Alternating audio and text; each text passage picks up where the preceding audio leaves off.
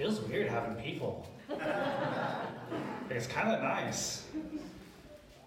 Really kind of nice after the other night. Definitely a whole lot nice knowing that you all can hear me and my microphone's turned on today.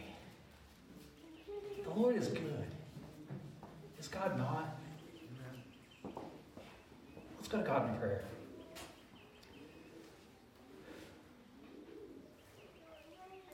Dear Lord, we are not alone. We're surrounded by our church family and the animals and nature and you. Come, Holy Spirit, stir within us the faithful faith that we continue to share the good news that you love us and you care for us. In your name we pray. Amen.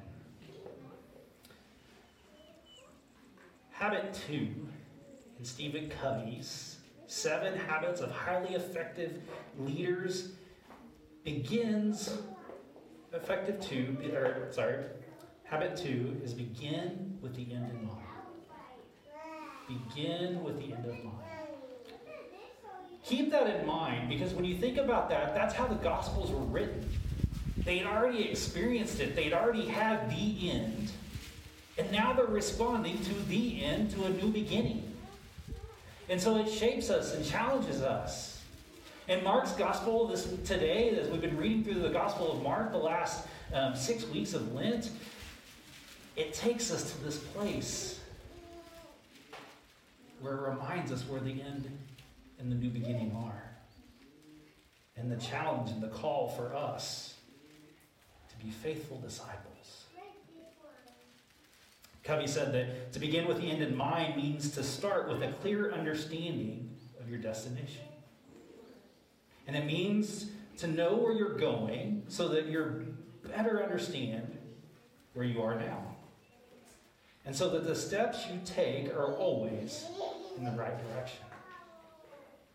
And so if we begin with the end in mind, we can challenge ourselves to continue to share in the good news.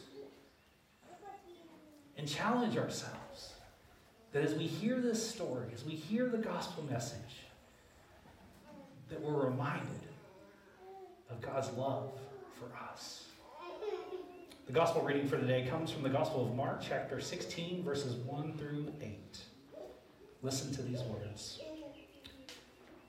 When the Sabbath was over, Mary Magdalene, Mary, the mother of James, and Salome brought spices so that they could go and anoint Jesus' dead body.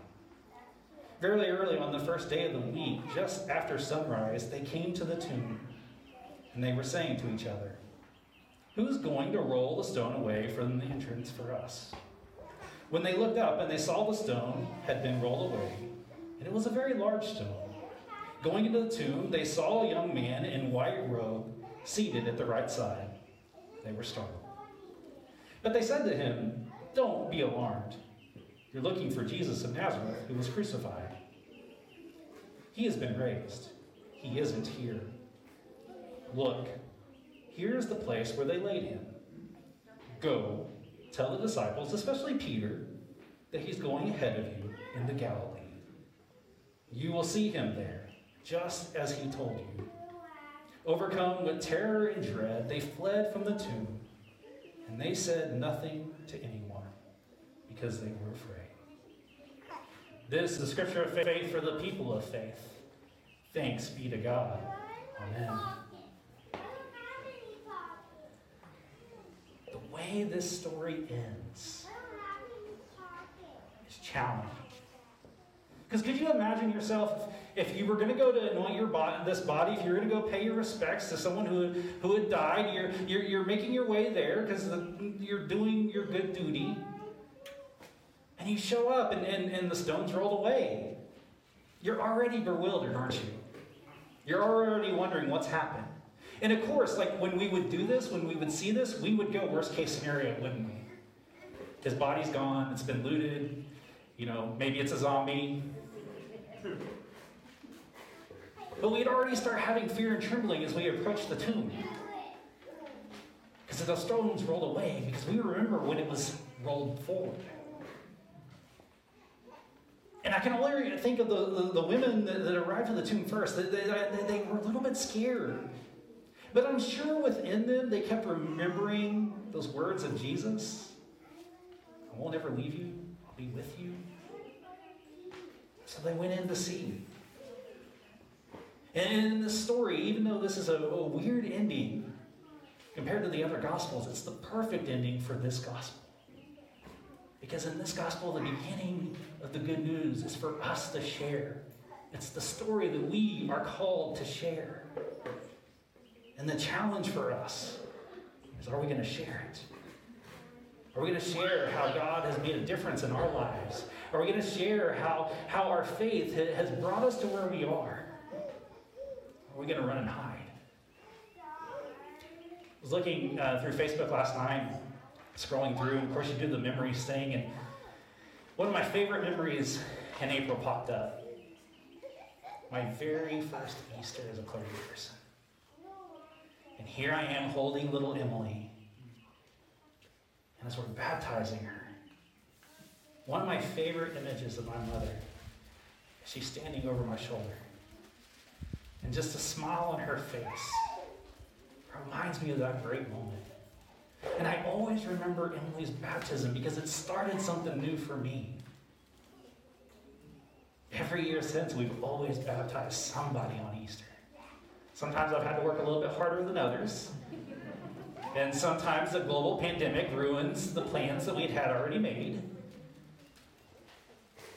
But Emily started something with me.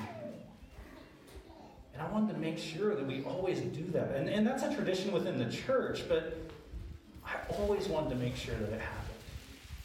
Because I remember that moment, and we'll be able to tell her, and you know, she'll remember now, she's old enough now, that she was baptized on Easter. Not very many people can say that. Now, I'm baptized on Halloween. Very fitting for my soul. Because it's also Reformation Day. But this story, this gospel story of the good news, the fear that goes away, obviously they weren't overcome too much. Because if they were overcome too much with fear, they wouldn't have gone and told the disciples, they wouldn't have gone and got Peter, and we wouldn't have the story today. So obviously they were so compelled. So they took a deep breath, got their bearings straight, and took that next step of sharing their faith. See, that's what we're called to do. We're not called to hide our faith under a bushel. We're not called to just keep our faith and keep it nice and warm in its nice cuddly spot. We're called to live it out. We're called to help be like Jesus. And if all we ever do is keep it to ourselves, and we don't live like Jesus, we're living in fear. Because God is calling us out. God is calling us to care for our neighbors. And this story pushes us to overcome fear with faithful discipleship. Elizabeth Struthers Melbourne, in her commentary on the Gospel of Mark, she said, the Mark's Gospel itself ends with an opening for the women, an opening for the male disciples, even Peter, an opening for the women and men of the audience. What will all these characters, inside and outside of the narrative, do now? She challenges us. Clearly, some have taken up the work and keep the story going. Obviously, because we're here, right? And that's our challenge, is to keep the story going. Easter doesn't end today. Easter continues on through us as we share the narrative of how Jesus impacted our lives. As we share why what we do, when we do justice and we love kindness, we do it for Jesus. And so the question I leave with you today, are you going to continue to share the good news that Christ our Lord has risen today? Or do you need a moment to let it sit? And what does that mean for you? Or you still don't know yet. All three are acceptable in God's house. But I want to challenge you to don't lean into the other two and be stuck. I want to challenge you to share God's love with everyone. Because that's what the end was in mind all along. It was about love. And I want you to remember this of all things. That God loves you. And so do we. Let us pray.